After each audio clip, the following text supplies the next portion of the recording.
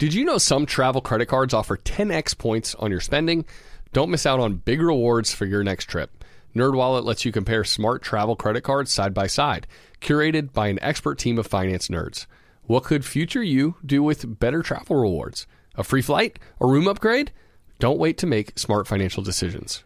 Compare and find smarter credit cards, savings accounts, and more today at nerdwallet.com. Reminder, credit is subject to lender approval and terms apply. NerdWallet. Finance smarter. In recent weeks, we've really focused on some ways that listeners can boost their income.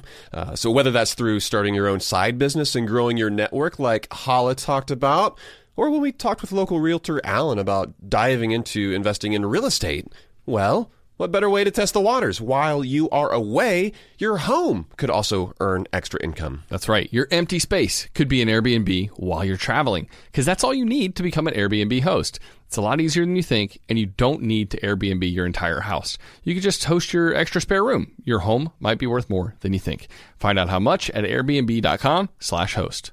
Supercharge your work decks with AI-powered Canva presentations. All you do is start with a prompt. You describe your presentation in a few words, and Canva presentations will generate captivating slides that you can then customize in seconds. Canva presentations are designed for every workplace and every department.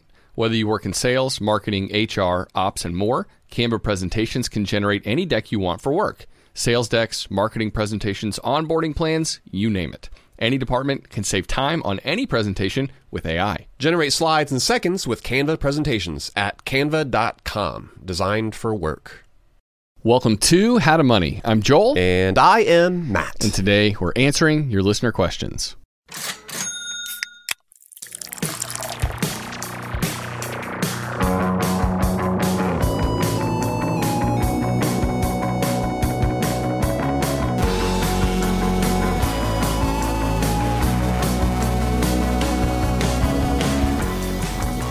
That's right, buddy. This is a Listener Question Monday episode of the How to Money podcast. We've got 5 excellent questions to answer during this episode. Student loans are resuming, so a listener, he is wondering how it is he should be approaching paying off those student loans. Another listener is asking about tax loss harvesting. I'm not sure if we've ever actually talked about that here on the show, but we'll dig in today. We will. We're going to talk about whether it's worth paying a fee in order to do that, even a 1% fee, maybe how you could do it yourself, how you could potentially DIY it in order to save money. And then another listener has a question about some medical bills, him and his wife, his partner, how they could financially prepare for having a baby. We'll get to those 3 plus a couple of others during this episode. Before we get to those real quick, so was it last week? Last week we were talking about the lengths that we would go in order to save money while we're flying. And we talked about the different folks that are wearing like the fly fishing vests. Hey, we didn't mention specifically, but there's like a specific vest. So those are like the basic fly, like actual literal fly fishing vests. But is it Scotty vest? Is that how you say it? Yeah, did we not mention those? I don't think we mentioned it. They're kind of expensive, but they have all these like myriad pockets. And so you can put a laptop in the pocket of your vest and stuff like that. And it's like what is it, RFID proof or whatever. So a lot of people use those to from a security standpoint. Stuff their pockets full and travel easier. So here's a quick question. Would you go out and buy, what if you had received that vest for like Father's Day? Would you wear it when you travel? I don't think I would. I think I'm too and I'm not even terribly fashion conscious, but I care too much about what I look like. You're like, I'm too vain to wear a goofy dad vest. We'll link to it on the website, but it looks like you can wear it in such a way that you can potentially look cool. You think? It's all about attitude and style, man. Like you can make things look cool. But speaking of travel, you just booked a trip for you and Emily this fall. So are you excited about that? I do, because I did. I did it on a whim, honestly. But part of the reason I did was because the deal was too good to pass up. So Southwest had a sale, like last week or 2 weeks ago, and it was basically 40% off flights, including when you paid with points. And so I had a stash of Southwest points sitting there. Yeah, boy. I was trying to figure out what to do for our anniversary anyway. Lucky number 13 coming on up. And I swear I spent like 14,000 Southwest points to go round trip to and from New York for both of us. Wow. So pretty cheap. That's a solid deal. And we'll spend a few days there, hang out, and I use some other credit card points to book a sweet hotel. So it's going to be an inexpensive anniversary trip, but it should be a blast too. Nice. So the moral of the story is to go where the deals are. Don't necessarily choose a destination, a location, and say, all right, now we've got to find a good deal. Yeah, I actually to get there. I looked at a bunch of flights, those flights, a bunch of different destinations, and I was like, I mean, New York's been on our list, and it's the cheapest, so that's where we went. But I looked even at, granted, I don't think we're going to be able to take this kind of a trip, but there were some great deals to Hawaii too that week, like $340 round trip to Maui. I mean, that's pretty good. So yeah, we still haven't been to Hawaii, but it's yet to be determined whether or not we will make it there. Maybe this year. Next time Southwest has a 40% off sale. I will say that's pretty sweet, man. It was like off a bunch of different flights. And by the way, you would have known about this awesome sale if you follow us on Instagram at How to Money Pod. We, it was that significant. We felt like we should let everybody know about it. So go check us out there. We're always posting interesting stuff. But Matt, let's move on. Let's mention the beer we're having on this episode. It's called A Generous Characterization of Those You Remember Otherwise. Of course, by Burial. It's got a weird name like that. We'll give our thoughts on this stout towards the end of the episode. But let's move on let's get to listener questions. And if you have a question you want Matt and I to tackle on an upcoming Ask HTM episode, we'd love to hear it. Just go to howtomoney.com/ask for the simple directions so you can record that voice memo, get it on over our way. Hopefully we take it soon. Let's get to the first question, Matt. This one is about paying off those student loans and how best to go about it. Hi, Matt and Joel. My name is Max from Buffalo, New York.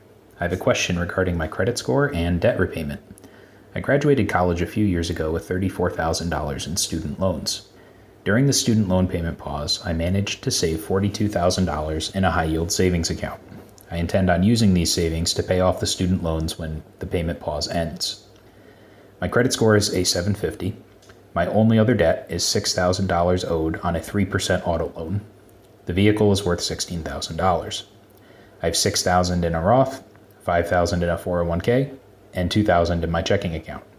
I'm 30 years old, make $80,000 a year, and can save $1,500 a month. I have a single credit card with no open balance. My question is, how would you approach this debt payoff while maintaining my credit score? I would love to buy a house in 3 to 5 years, and retirement is also a consideration as I am behind. Love the show, guys. Thanks for the help. Holy crap, Max. $42,000. That is a ton of money. And this is exactly what we've been hoping that How to Money listeners around the country would be doing. Basically using this 3+ year payment break on those student loans as a way to springboard themselves forward in a massive way when it comes to the different financial goals that folks have for themselves. And Max, you have done just that. So congrats. Kudos to you. Now you've got a lot more options at your disposal than you otherwise would have. Yeah, I know we were kind of talking about that, beating that drum in the early days when student loans were paused, and we were trying to give people a playbook. Hey, use this time as an opportunity. Don't let it go to waste. A lot of people, sadly, ended up letting it go to waste, but not Max. They just consumed that money as opposed to continuing to essentially maintain that payment. But instead of that being an outgoing expense or transfer or payment, maybe setting that aside in a savings bucket, a sinking fund, perhaps. And now Max, he's in the catbird seat, right? Because $42,000 in 3 years, that's sick in a good way. I mean that in the way the kids say it. Sick, brah. And I see no reason to not pay off the full balance in August before interest starts accruing again. And Max said that the balance is $34,000, which means he saved up a lot more even than just the balance, than just the principal amount that he's going to have to pay off on those loans. An extra $8K, which, given the other things he said, would be perfect to slot into his emergency fund, hopefully making it kind of this fully funded emergency fund, getting close to that 3, 4, 5 month expenses range, covering that amount. Dare I say 6 months? 6 months would be amazing, right? But I don't know if this $8K is going to get him there. Depends on what his budget is every month. But and then he also mentioned the car loan. I just pay that as agreed if I were Max, Matt. I mean, he's got that pretty low 3% interest rate. There's no reason to no rush there. Prioritize that, and especially because he can funnel extra dollars too coming in. It sounds like he has a decent chunk of extra money every month. He can be funneling that into workplace retirement accounts, into his Roth IRA, and really start setting himself up for success in retirement. And so, I mean, I feel like Max is hitting on all cylinders, and so much of that is due to his dedication, his discipline during this payment pause, and now the world is his oyster. That's right. Yeah. So essentially, we're kind of talking about the order in which you should, how you should be handling your money. We're talking about the money gears. So we'll make sure to link to an episode where we discuss the money gears, or a page where you can see those all listed out. But the only exception, I think, to paying off those student loans once those repayments resume would be if, Max, you didn't mention whether or not your employer offers a match on your 401k, but you want to make sure that you are fully taking advantage of that max. Yeah. Sorry, of that match, not max, because that's... Can you say max match 3 times fast? It's kind of tricky, but because that is a 100% return on your money. Yeah.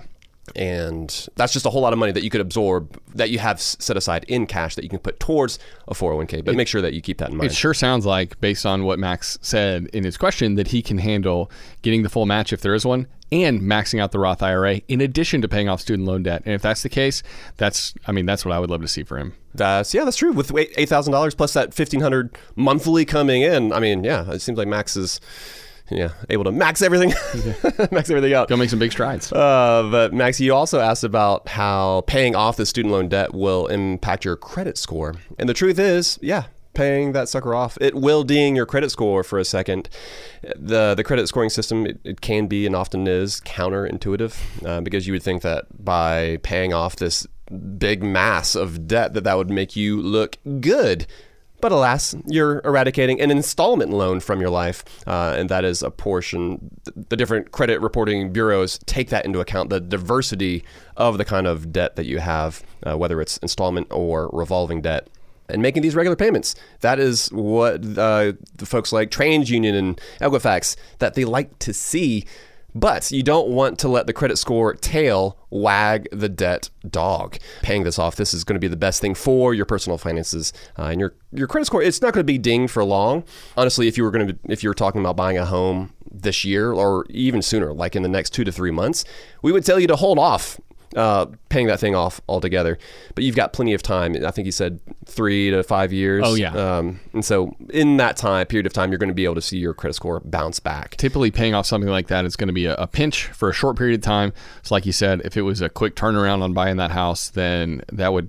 maybe hold off until after you've actually, got that loan, started applying for mortgages, have those quotes in hand once you've closed on that house. But because we're talking about years down the road, it doesn't matter. Go ahead and pay it off. And this is another reason too to maybe not attack the car loan as well, because you didn't say how much time you have left on that car loan, but keeping, again, that's a installment loan, installment debt. Keeping that around will provide that depth, that robustness to your credit report. Yeah. Last thing, by the way, Matt, Max mentioned that he has one credit card, and if that works for him, if that's like the best way for him to approach his finances with complete simplicity, that's great. But we would also say that opening up another credit card or two now, even before you pay off your student loans, years in advance of that home purchase, that can help boost your credit score too, while kind of adding to your ability to garner rewards for your spending. And Matt, you and I were all for an easy, uncomplicated system, but it's also important to consider our super chill credit card strategy that we talk about, because when you have 3 cards, not going overboard, getting overly complicated, which some people tend to do, but maxing your rewards within like an easy to understand framework, doing some optimizing without requiring too much additional effort, I think that can be the best way for a lot of people to go. And Max, you do you, but we like the 3-card system as a way to optimize without overdoing it, without needing like an Excel spreadsheet to keep up with everything.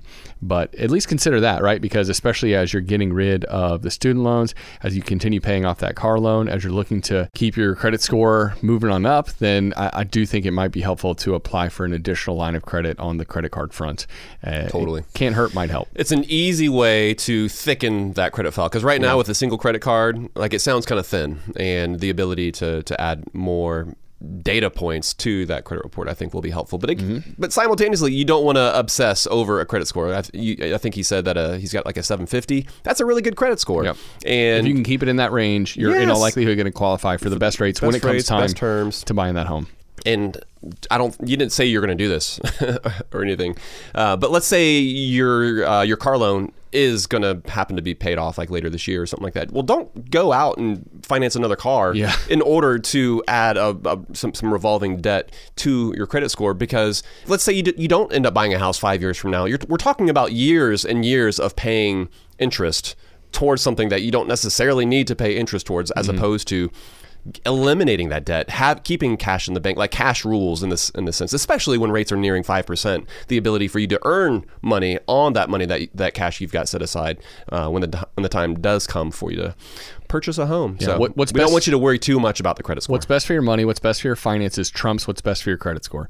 And it's not that credit scores are unimportant. We talk about the importance of them and how to tend to them quite a lot on this show. But you still, credit scores are secondary to paying less interest and reducing debt. How much money you actually have leaving your account towards interest. Yeah. But all right, we've got several other questions we're going to get to this episode, including one.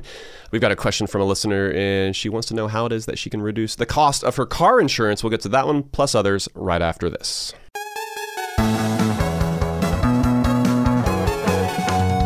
Asking the right questions can greatly impact your future, especially when it comes to your finances.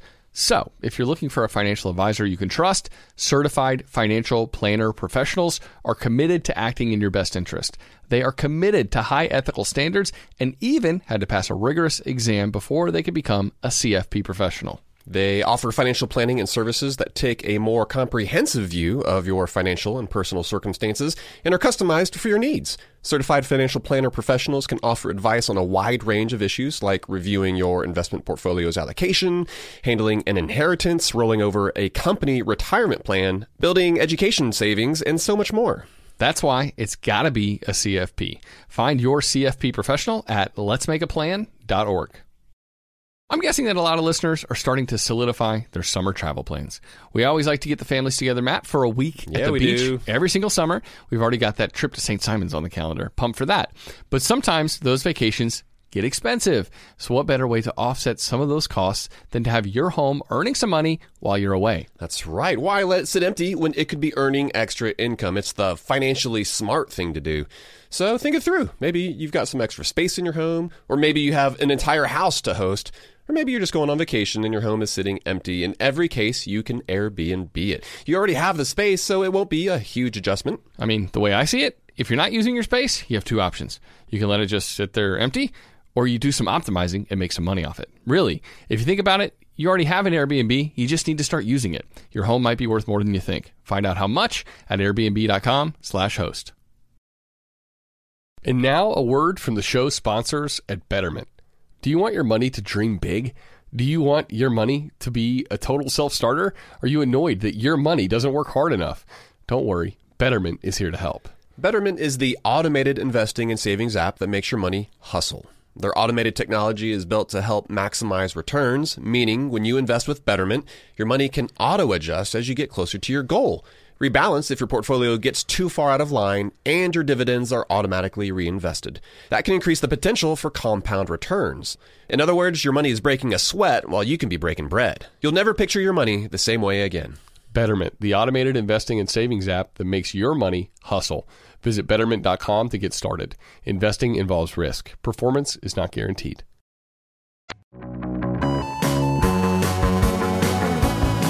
All right, Matt, there's a lot of people who want to lower the cost of their car insurance, especially right now. We'll get to that question in just a second. But first, let's get to one about the finer points of an HSA, a health savings account. Hey, Matt and Joel. This is Jake. First, I want to say thank you for everything that you do for this podcast. It's been incredibly helpful for me. I've got two questions for you today. The first is about HSA spending. Since I've read the blog post on your website about HSA's triple tax advantage, I've paid for medical expenses out of pocket where I can, rather than dipping into my HSA. However, your blog post mentions saving HSA receipts, and I was a little bit confused by this, hoping you could elaborate on why that's necessary, what you use that for, and when. My second question is about saving and putting a down payment on a house. My wife and I are beginning the process of looking for a home. We have enough in our savings to put down a down payment comfortably. However, that money sits currently in a Vanguard low-cost index fund. Do we dip into that low-cost index fund for this down payment and pay whatever taxes we end up needing to pay? Or do we begin to build up a savings account, maybe in something that's a high yield savings, to move forward with that down payment? Any advice you can give would be greatly appreciated. Thank you so much. Thank you, Jake. We hope that you are also having a great day. Someone else who wants to buy a home, by the way. That's interesting. Everybody wants to buy a home, dude. Homes are hot. So, Jake, by the way, we love talking about HSAs because they are, honestly, the reason we like talking about them, because we feel like folks don't talk about them enough. They are so incredibly underrated and also misunderstood. Like me, I would say. You don't think people understand you? No, I don't know. All right. I feel understood. I feel seen. And you're definitely not underrated, let's be honest. Some would say overrated. But yeah, we do have that article up on the site that Jake referenced, and we'll make sure to link to it in the show notes. But to sum it up quickly, it is potentially the best retirement account that you've never heard of, or perhaps know nothing about. How to Money listeners are almost all aware of the fact that the 401k, the Roth IRA, the fact that they exist and that those are retirement accounts. But the health savings account, it gets a lot less press. And the name implies, right, that you're supposed to save money in an HSA. It's a health savings account after all. But that's not the case. That is, if you want to maximize what it is that that account can do for you. I don't know why, but this is making me think of Moneyball, the book, and subsequent movie with Brad Pitt, right? And it was basically like the Oakland A's were trying to...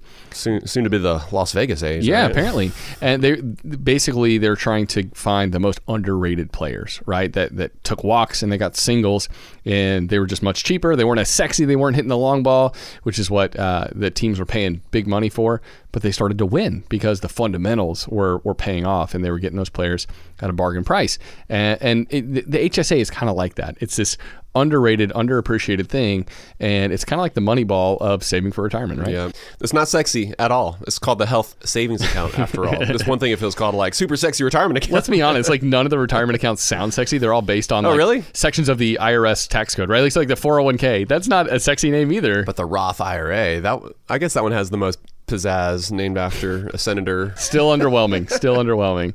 But yeah, Roth. I think the HSA Hardcore. is one of those things where we try to give it the press it deserves because it's so great. And investing inside of an HSA, that's the key to getting the maximum tax advantages in this account. And so let's talk about the most confusing part for a lot of folks, the one that Jake is asking about, which is the receipt keeping part of things.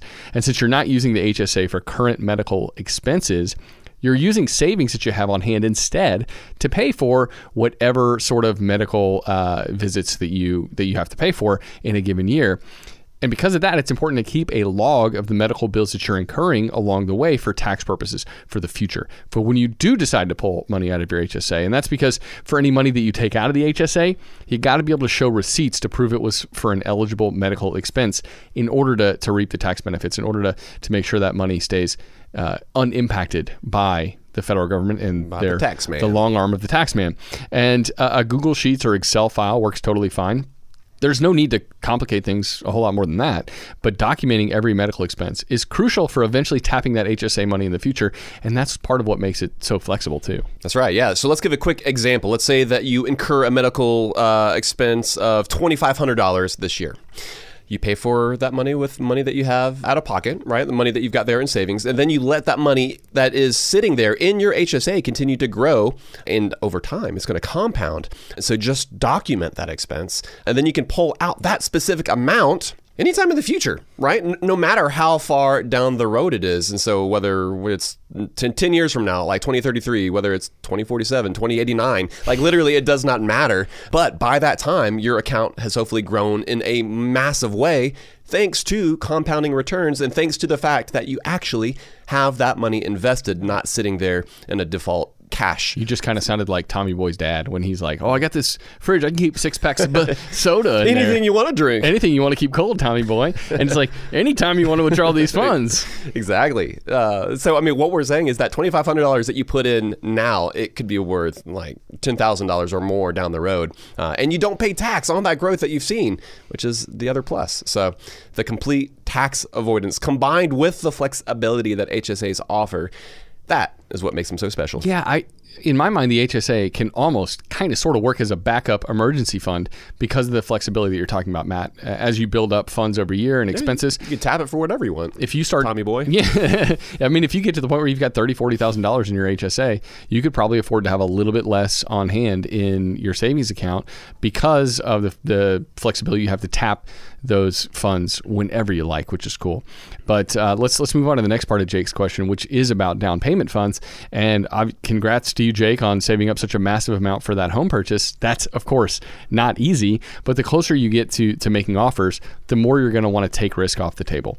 And I'm assuming that you're invested inside of a taxable brokerage account, that we're not talking about selling index funds and taking money out of a 401k or something like that. Yeah, I think so. Because, we wouldn't want that to be the case. We wouldn't want you to hurt yourself from a tax and penalty perspective in order to take that money out. But if that's what you've been setting this money aside for inside of a taxable brokerage account, definitely use it for that purpose. And don't worry about the capital gains tax. Basically, a small success tax, which is typically 15% for most people. I would not think of that as a big deal, especially since you've probably seen decent gains. Yeah, make sure you factor in and understand how much you're going to owe in taxes based on that.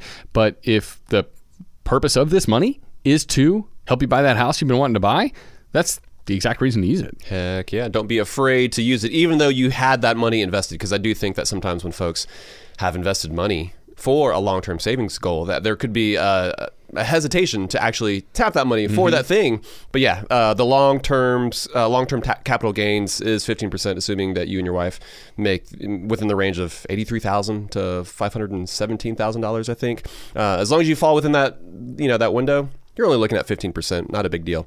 But you might want to start selling some of the funds that you've got in that brokerage account and moving that money over into your savings account so that, a down week or even a down month, that it doesn't take a bite out of your down payment amount when all of a sudden you need to tap that money immediately for your earnest money. That's not something that you don't want it to be a bad week when you have to transfer that money over. And you could, and honestly, you likely should, start adding any money that you might be putting towards that house as that down payment to that high yield savings account every month instead of putting that money, socking that money into that brokerage account. So, it does sound like you're looking, which means that you'll be making an offer sooner rather than later. And I would be de-risking as we speak.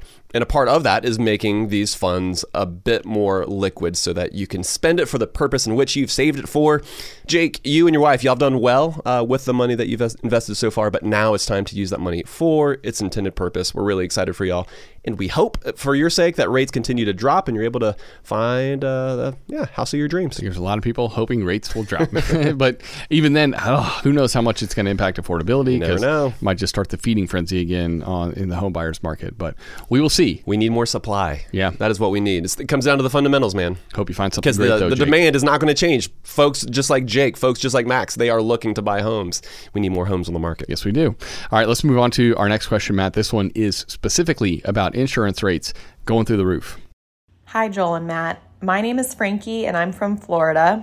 I just learned that my car insurance is increasing by 66%. Apparently, there was legislature passed in the state of Florida that kept insurance companies from increasing the rate last October. Now that this policy has ended, I am getting a double rate increase, and my monthly payments are going from $68 a month to $110 a month. This new price already includes a 5% discount for bundling renter's insurance as well. I have a completely clean driving record and nothing has changed on my end of things. I was wondering if you guys had any advice besides for shopping around for different quotes. This is something that I am currently doing, but it does seem like my current insurer is on the cheaper end of things. I have also already made sure that my policy is appropriate and there are no places to scale back on without sacrificing adequate coverage. Is car insurance something I can negotiate on? I would appreciate any and all feedback you guys are able to give me. Thanks so much, and I love the podcast. All right, Frankie, thank you so much for your question. And one thing I want to point out, if you're listening, hopefully you caught this, but Frankie's got renter's insurance. Wow, this love it. Is one of those insurance products that is crazy cheap, but too many renters forego it. They're skipping it completely. I think it's like the stats show that barely more than half of renters have renter's insurance in place, which is not good. And it's because, in part, the cost of renter's insurance is typically comparable to like a monthly Netflix subscription. Do you want to watch The Crown, or do you want to have all your possessions covered, you know? It is so worth the peace of mind knowing that all your stuff is going to be covered. For sure. And so you can always check over at Policy Genius. But Lemonade, they are a new provider. They've been reviewed really well, and they are certainly worth checking out. Yeah, they often offer some of the cheapest renter's insurance policies. But check what the company you currently have auto insurance with or whatever as well. It's at least worth kind of getting some quotes, right? If you like Frankie and bundle and save. Yeah, and if you're like, I don't know if I have renter's insurance, well, go check because it's well worth it. Like you said, the cost of it. It's if you're asking, do I have renter's insurance? You probably don't. You probably don't. You're probably in that like 48% or whatever of people who don't have it, which is not good. And all right, so let's talk about what's going on with car insurance and how much it costs these days, Matt. Obviously, what Frankie is enduring is a big increase, and it's tough to stomach, and especially it's tougher to stomach when you're looking at the percentage, like 40% in 1 year. Like, why would you do that? Almost double. Yeah, and the truth is, inflation is one of the main culprits here. As home and car values have risen and the cost of repairing and maintaining both of these things have gone up, the cost to insure them is rising similarly. The insurance companies are responding essentially to economics, and so much so that a couple of the big insurance companies like State Farm and Allstate have literally stopped writing policies in California because the insurance commissioner in California won't allow them to increase their rates. And so they're saying, wait a second, if we don't increase our rates, we're taking it on the chin. We are losing money hand over fist. And which then means, so with there being less competition, what is that then going to mean for the insurers that remain? That's right. Most likely higher rates. And what does that mean for... That's the exact opposite of what it is that policy wonks are trying to implement. Yeah, it's a problem. And so it's a messy situation, and it means millions of folks like Frankie paying a steeper price every single month, every single year on insurance too. That's right. Well, Florida customers in particular are seeing higher rate increases, even more so on the homeowners front, because Florida is also... It's just one of those states where things can be more expensive, maybe due to the fact that they get hit by hurricanes. Largely due to that. A whole lot. But Frankie, great job, as it sounds like that you've done a lot of work to reduce your premium costs, right? Like you are already doing most of the things that we would recommend. You're bundling, you are looking at unnecessary, like your deductible perhaps is higher than maybe the default is. But we've got a few more suggestions up our sleeves, and we do hope that they help. First of all, or one other thing that you've done too, you say that you are doing some shopping. Well, that is great, and is definitely the first step for anyone who is also in your situation. But you might also want to ask for help with your shopping. So what we're talking about here are independent brokers, and TrustedChoice.com is the place where you can find a local independent insurance agent who can shop with a bunch of different insurance companies all at once. Since they're local, they know a lot of the ins and the outs and how it is specifically that you can save there in the state of Florida. And in addition, they'll take into account your specific situation and can often find savings that you won't be able to find on your own with just a simple search with some of the different online aggregators. Yeah, so maybe you have shopped individually, but have you used the expert help of an independent agent? If not, that might be the best way to go. That might be something worth considering. I said aggregator, not alligator. I think when I'm thinking about Florida, and there should be an insurance site called like Florida Aggregator, and it sounds like alligator. I can see some... I'm going to go reserve that URL real quick. Cute commercials. Make people aware of that site. But yeah, I think it's second, ask your current insurance company about all the discounts, right? Because most insurers are going to give you a pretty sweet discount for taking something like a defensive driving course. Going in person to do one of those courses it sucks, and I would not recommend that. But AARP offers one that you can take online. I did that, Matt. It took like 30 minutes, and it depends on. It might suck, but it may not suck for her, right? Like it just depends on the individual, what they've got going on, and that's like I think that's what's so great about asking for some of these discounts because for again, it's like one man's cheap is another man's frugal, and so for somebody they might think, oh, I'm not going to do that, but for somebody else they're thinking, I'm willing to take almost whatever steps are necessary in order to reduce these costs. Yeah, and something like that is doing the online defensive driving thing. It's pretty simple, and a lot of people are going to save hundreds of dollars a year. Very low hanging fruit. By doing that one thing. And so, yeah, consider that and maybe ask your current insurance company, hey, how much would I save if I did this? And then there are a bunch of other similar discounts that insurance companies tend to offer, right? Talk to your agent and see which ones you qualify for. For instance, If you don't drive a lot, if you drive less than 7,500 miles a year, you're probably going to qualify for a massively discounted rate. So yeah, make sure to be able to document that and ask specifically about that and whether you can save a lot of money with that sort of discount applied. You might also score a better rate for letting them track your driving, or by being a member of a specific organization. There are just so many discounts that you might qualify for, but you might not know if you qualify for them because you haven't asked the question. You haven't asked. Yeah, we talk about the art of asking for a discount here on the show, but in this case, it's not really an ask. I'm sorry, it's not really an art. It's just the task of asking. Like, just ask, because they're not going to voluntarily say, hey, here's a bunch of ways that you can save money. It's like pulling a thread from a sweater. A singular thread. You pull this thing and all of a sudden, like, all of these options will drop into your lap. Just keep asking, wait a second, what other discounts do you have at your disposal that I'm not aware of? And just keep barking up that tree and see what they've got, and then try to jump through those hoops so that you can bring the cost back down. You're not going to get it back to what it was in all likelihood, but you should be able to save to at least bring it down a little bit. And I think one other option, you mentioned her not, like potentially if she drives 7,500 or fewer miles. I think if that's the case, it might even be worth not paying for insurance, because if you don't have a car, you don't have to insure it.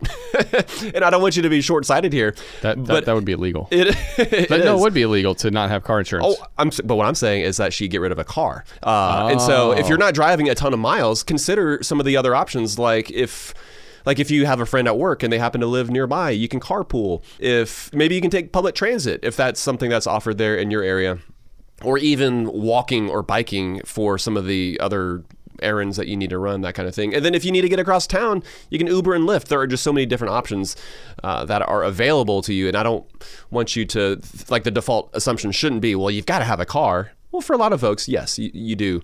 Well, at some point, depending on how expensive insurance gets, we would all make a different choice. Oh, right? yeah. So if it all comes down to running the numbers and seeing what makes sense. If insurance goes from $1,000 a year to $8,000 a year, I rethink every single habit that I have on the car front, you know? So absolutely. At some point, the pain becomes too difficult. And yeah, you do rethink everything from the ground up. So don't be like a frog in boiling water and start to kind of question. Or you just get used to it. Yeah, start to question basically the whole premise of whether or not you need a car. I think that's a reasonable thing to especially to do for Frankie.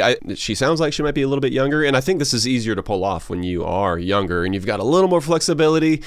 When you've got more responsibility, maybe when you've got kids, this is a harder thing to do. But there's a lot of things that we did early on that a lot of folks would have considered to be the quote-unquote extreme path to take. But you know what? We're all for you considering some of these extreme options if it allows you to reach some of your financial goals sooner, Frankie. We want you to consider that. 100%. All right, Matt, we've got more questions to get to, including one about reducing taxes as you're investing and growing your wealth. We'll talk about that and more right after this.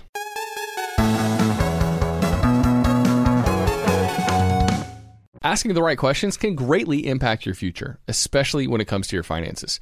So, if you're looking for a financial advisor you can trust, certified financial planner professionals are committed to acting in your best interest. They are committed to high ethical standards and even had to pass a rigorous exam before they could become a CFP professional. They offer financial planning and services that take a more comprehensive view of your financial and personal circumstances and are customized for your needs. Certified financial planner professionals can offer advice on a wide range of issues like reviewing your investment portfolio's allocation, handling an inheritance, rolling over a company retirement plan, building education savings, and so much more. That's why it's got to be a CFP. Find your CFP professional at letsmakeaplan.org. I'm guessing that a lot of listeners are starting to solidify their summer travel plans. We always like to get the families together, Matt, for a week at the beach every single summer. We've already got that trip to St. Simon's on the calendar. Pumped for that. But sometimes those vacations get expensive. So what better way to offset some of those costs than to have your home earning some money while you're away? That's right. Why let it sit empty when it could be earning extra income? It's the financially smart thing to do. So think it through. Maybe you've got some extra space in your home, or maybe you have an entire house to host. Or maybe you're just going on vacation and your home is sitting empty. In every case, you can Airbnb it. You already have the space, so it won't be a huge adjustment. I mean, the way I see it, if you're not using your space, you have two options. You can let it just sit there empty, or you do some optimizing and make some money off it. Really, if you think about it, you already have an Airbnb. You just need to start using it. Your home might be worth more than you think. Find out how much at airbnb.com/host. Spring cleaning is kind of an annual rite of passage. We've all got to do it, minimize the junk that we have in our house. Emily and I, we just cleaned our closets out. It took hours, but it was so worth it. Now we've only got stuff in there that we love, and it's easier to find everything too. And so, while cleaning your closets is helpful, well, there's something else you can do for your family this spring. Shopping for life insurance with Policy Genius, for example, is a really important part of your financial planning for the year. That's right. Yeah, and here is the thing that's important to remember, because you might be thinking you don't need to check out Policy Genius because you've got a policy through work. But even if you have a life insurance policy through your job, it may not offer you enough protection for your family's needs, and it may not follow you if you leave your job. With Policy Genius, you can find life insurance policies that start at just $292 per year for $1 million of coverage. Some options offer same-day approval and avoid unnecessary medical exams. Policy Genius works for you, not the insurance companies, and that means they don't have an incentive to recommend one insurer over another, so you can trust their guidance. Save time and money and provide your family with a financial safety net using Policy Genius. Head to policygenius.com to get your free life insurance quotes and see how much you could save. That's policygenius.com. We are back from the break, fielding some of these different questions that our lovely listeners have sent our way. And Joel, before we get to that tax loss harvesting question, let's hear from a listener, and he wants to make sure that he is financially prepared to have a baby. Hey, Matt and Joel. This is Tyler from Pocatello, Idaho. I've been listening to the show for a few months now and absolutely love it. Thanks for all you do. I just had a question regarding medical insurance or medical bills and how to negotiate them when they seem a bit too high. I'm not dealing with this currently, but I do plan on, having kids in the future and don't want to be overcharged for that. So I was just wondering, what's the process for going through and negotiating bills down and kind of what to do when the people don't want to play nice, I guess. Thanks for your answer. And have a nice day. Matt, I love that Tyler is asking this question proactively. He's like, hey, kids are on the horizon. I want to know now. Type A personality right here, That's baby. right. I'm going to get my it. ducks in a row way before I actually need them. And so, obviously, we all know that healthcare in the United States is messed up in a lot of ways. And that's a topic for another day, probably for smarter people than you and I to tackle. But there are a lot of ways that Tyler specifically, and a lot of people out there, can decrease the pain of medical bills in their lives. And again, since he's asking on the front end, he's got even more of an ability to change the outcome and to really lessen the costs, I think, of any procedure, including having kids. You know what, man? Let's take Tyler's specific example of having a baby, which we're all about, by the way. Kids are the best. They are worth all the heartache, all the sleepless nights, all the money involved with even just bringing them into this world. But I would call your insurance company first and see what is covered on this front. Basically, we're talking about making sure that you are gathering the right information, that you have the right data on hand in order to make a very informed decision. But you want to know if maternity care, like prenatal care, plus labor and delivery, all of these things, are they all covered? Now, what about ultrasounds? Because oftentimes those are not performed there at the office of your OB.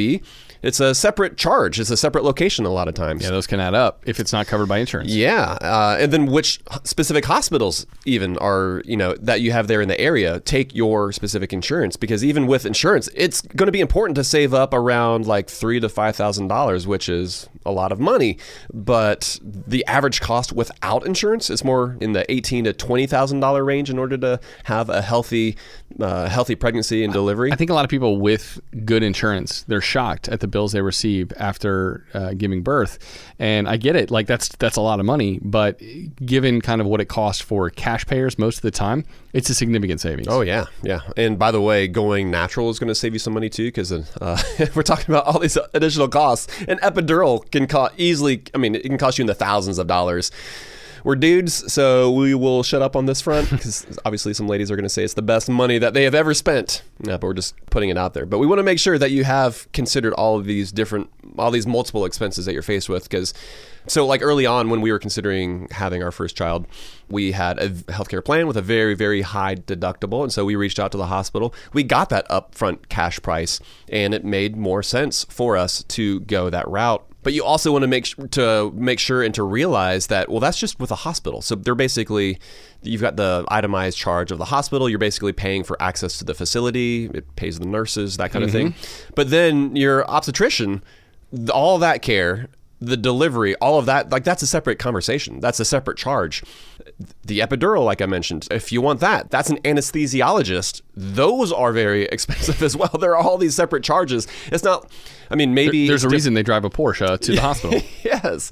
And so maybe where you are, and there are some folks who have gotten like a package deal perhaps, where all of the expenses are covered on the same bill, but that is not what we have found here in Atlanta. And so you want to make sure that you are aware of all the different expenses you might face. One other thing worth mentioning is that when open enrollment comes, if you know, hey, next year we're getting pregnant in December, and next year we're definitely having a baby.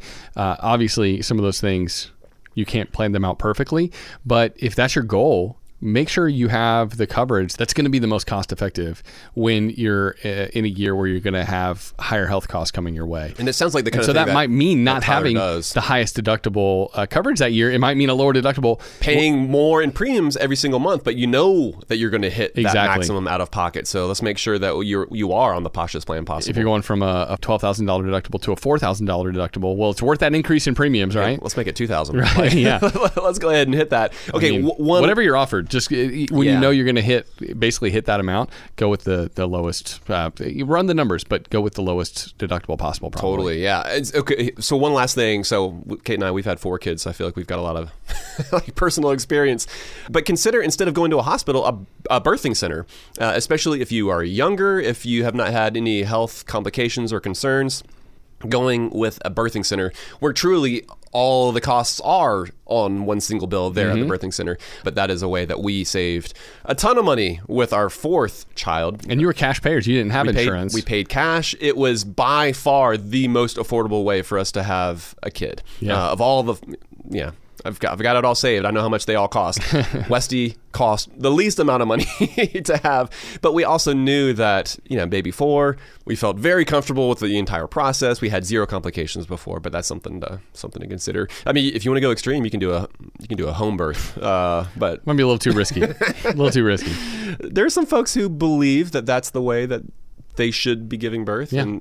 But obviously, make sure you have the right personnel on hand. Yeah, and make sure that you are incredibly informed. Don't just do it to save money. Like, there need to be other reasons. Frugal or cheap. Make sure that you are doing it for other reasons. And there are a lot of people who are doing it for great reasons, but don't just do it to save some money. Well, let's talk quickly, too, about what to do after you get a bill. So, like, after the birth, how do you respond? And, Matt, we had a guy named Marshall Allen, a journalist, on the show back in the day. We just replayed that episode, actually, on Friday. And so I would tell Tyler to go back and listen to that episode. I don't think we've had a better how to minimize healthcare cost episode than that one. And what Marshall Allen says, the title of his book is Never Pay the First Bill. And that's because insurance, your insurance company might not have even had a chance to negotiate the price with the medical provider yet by the time you get that bill in the mail. So you're going to want to wait until after that's been done. Those negotiations have happened. And then once you have the hopefully now discounted bill, you want to make sure that you have an itemized version of that bill. That way you can push back on anything that looks out of place, right? Like, why does that ibuprofen cost $98? That's absurd. That kind of stuff. And you can use a site like Healthcare Blue Book to see what the cost should be based on all the data they've gathered from around the country. And you can push back to that healthcare provider if their costs kind of aren't in line with what Healthcare Blue Book says they should be. That's right. And then after that, we're going to take the approach that we presented with Frankie as far as asking for discounts, because it's worth noting that most hospitals, they employ patient advocates who you can talk to. And many of these different hospitals also have published financial assistance guides up on their website. Basically, depending on your family size, your income, you might be eligible to receive a significant discount on the bill with no questions asked, or you might even be able to have it completely forgiven, depending on your personal situation. So keep that in mind, but I love how you are thinking ahead, Tyler. Joel, I really liked how, your approach just as far as thinking ahead and knowing that, all right, it's open enrollment later this year. Oh, we're probably going to have a baby in 2024. That's how you want to approach this. You want to be thinking ahead. I guess I like it because that's how Kate and I approached it. And literally, I remember when we had gotten married, or I think maybe it was even before we got married, we kind of talked through rough dates, rough times when we thought we might want to start having kids. And I had that on the calendar on January 1st. Of course you did. It says, I'm sure it's actually still on the calendar because we don't delete stuff. And then I'd like to see what you put on the calendar 9 months before that date. And it says, start having a baby with a question mark on January 1st. Like, start having a baby this year. And so, but that is, again, like you said, you can't plan things out perfectly, but it's something you can start to prepare for. And to that extent, you can also go ahead and just start saving some money now as well, right? And so let's say maybe you're roughly 2 years away. If you were to sock away $125 a month, starting now, that's going to ensure that you will have exactly $3,000 on hand to pay for a portion of the cost related to birth. It's like a baby sinking fund, you know? Yes, exactly. I mean, we do that when it comes to other goals, other things that we want to purchase. And granted, it's not like a simple transaction where you head to Walmart and buy a baby. But we should be approaching some of these different savings buckets or different life goals, like having a baby. It needs to be married and have its feet planted here on earth when it comes to the practical steps that we need to take to be financially prepared for that. True. Agreed. Yeah. So start saving now, start thinking about it now. There's a lot of proactive planning you can do. It doesn't just have to be reactive when the bill gets in the mail and your jaw drops because you're shocked at how expensive the birth actually was. So Tyler, best of luck to you in this endeavor, not only in the endeavor of starting a family, but in doing it in a cost-effective way. All right, Matt, let's get to our last question of this episode. This one is about saving on taxes as an investor. Hey guys, this is Steve in Oregon. I've got a question about using a financial planner. We've been with a company, it's actually a friend of mine, and I trust them and they do a good job, but they charge the standard 1%, which I see that coming out every month, and I'm kind of like, I don't know how much it's worth it. I'm really confident in like where I should be putting my money and all that, and I've kind of narrowed it down to Fidelity or Schwab, one of those. But the question I keep having is with like the more fine-tuned stuff like tax loss harvesting, for instance. That's something that my financial planner does for me every year. I guess I'm not sure if the savings from that alone is worth the 1%, because I'm perfectly fine at this point just managing everything myself. But I couldn't find anything on your website about that. Like, I know tax loss harvesting is beneficial. I'm just not entirely sure if it's worth 1%. And if it's not, like, is that even something I can do easily myself through Fidelity, Schwab, or any of those low-cost brokers? Thanks. All right, Steve, that actually is something that you can do yourself, but at least those three big brokerage companies, they don't necessarily have any special tools built into their brokerage accounts, but it is something that you can do yourself that we'll go to here in a second. But first off, let's discuss what tax loss harvesting is. And basically, it's when you sell securities at a loss in order to reduce your tax burden for that year. But you aren't just cashing out. What you're doing is you're actually rebuying a similar fund, not so similar that you'd be subject to the wash sale rule, but similar enough, allowing you to stay invested while saving on taxes. So it's a neat strategy that can help you to reduce taxation, specifically in taxable brokerage accounts. So for instance, it's like selling an S&P 500 fund, moving to a total stock market fund. And this is a good example because this is something I literally did within a brokerage account, but I've only ever done it once. I did it last year once we saw some big losses in the market. But because of the tax advantaged nature of retirement specific accounts, so like 401ks, IRAs, tax loss harvesting is not a thing on those accounts. And hopefully the bulk of your investment dollars are within these tax advantage retirement accounts that we like the most. Yeah. So hopefully we're just talking about a small sliver of money that you have invested within a taxable brokerage. Exactly, which means tax loss harvesting is a cool tool, but it's not going to save you billions, right? Or even probably tens of thousands of dollars. It's a minor tweak to help you reduce tax burden a little bit. And so is your financial planner worth it for the tax loss harvesting aspect? Probably not, just for that alone. If that's the main thing you think they're providing, that's probably not enough to justify them earning their keep.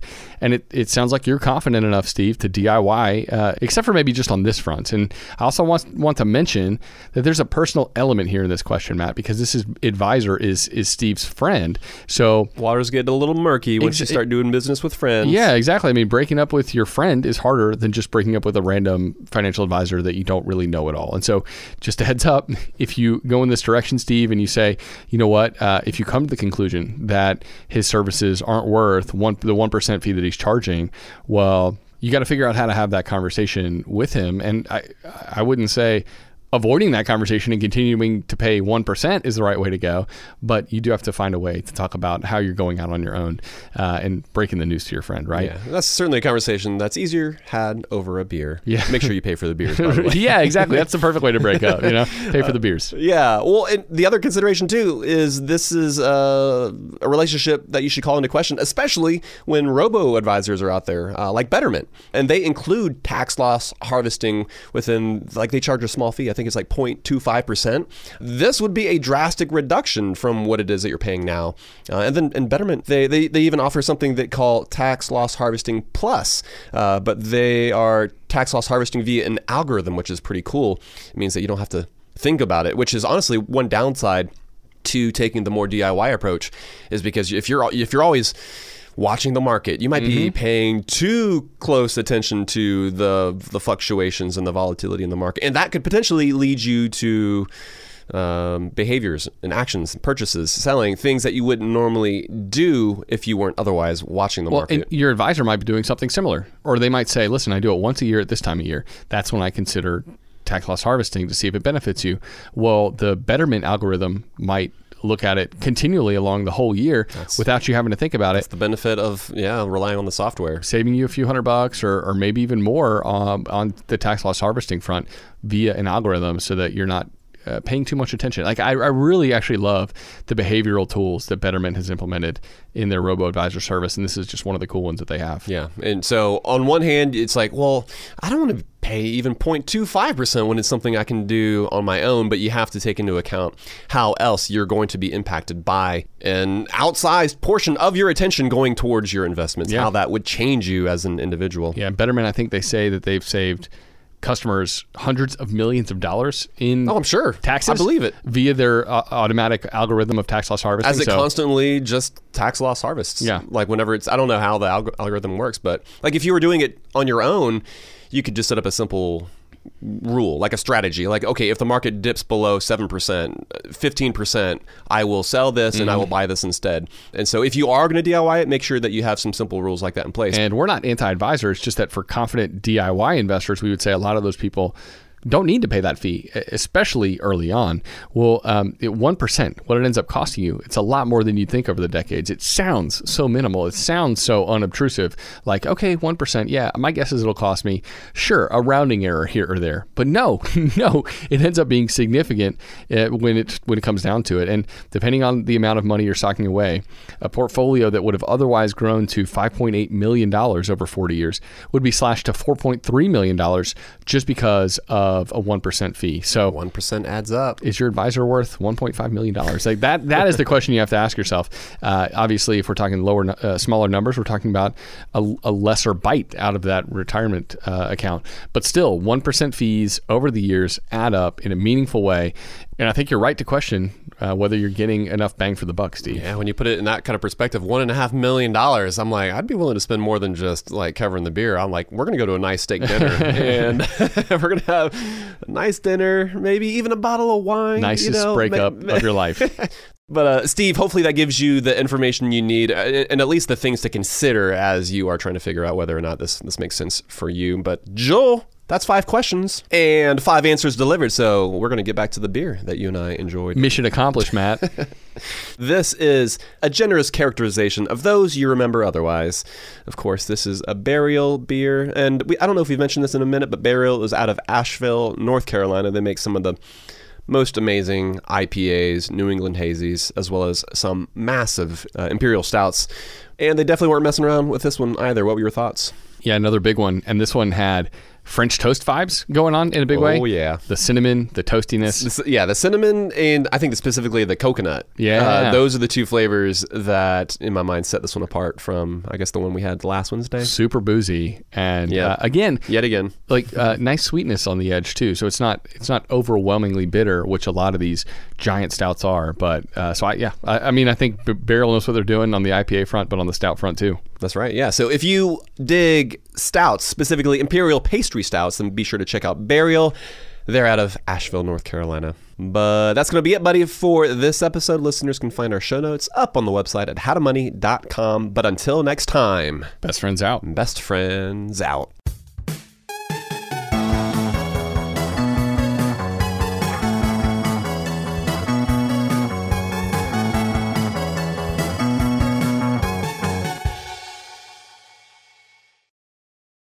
Upswell Marketing would like to remind you that when customers choose your small business, they're really choosing you. So focus on super serving your existing customers and let Upswell handle the pipeline generation of new leads and customers. Upswell specializes in developing customized direct response campaigns and is now offering a no-obligation free assessment of your current marketing strategies. Not to mention, new customers also receive 15% off their first order when they mention that they heard about Upswell on this podcast. For more information, visit upswellmarketing.com. That's upswellmarketing.com. It's brand new, Season 2. I'm Marissa Thalberg. And I'm Stephen Wolf Pereira, and we're excited to be back having bigger, bolder, and always real conversations. Straight from the C-suite front lines of marketing, media, and more. We have great friends joining from people you may know, like Vilmer Valderrama and Bobby Burke. And people you'll want to know. So grab a coffee or, hey, even an Aperol Spritz and come join us on America's #1 podcast network, iHeart. Listen to Brand New on the iHeart Radio app, Apple Podcasts, or wherever you get your podcasts. The Black Effect presents Family Therapy, and I'm your host, Elliot Connie. Jay is the woman in this dynamic who is currently co-parenting 2 young boys with her former partner, David. David, he is a leader. He just don't want to leave me. But how do you lead a woman? How do you lead in a relationship? Like, what's the blueprint? David, you just asked the most important question.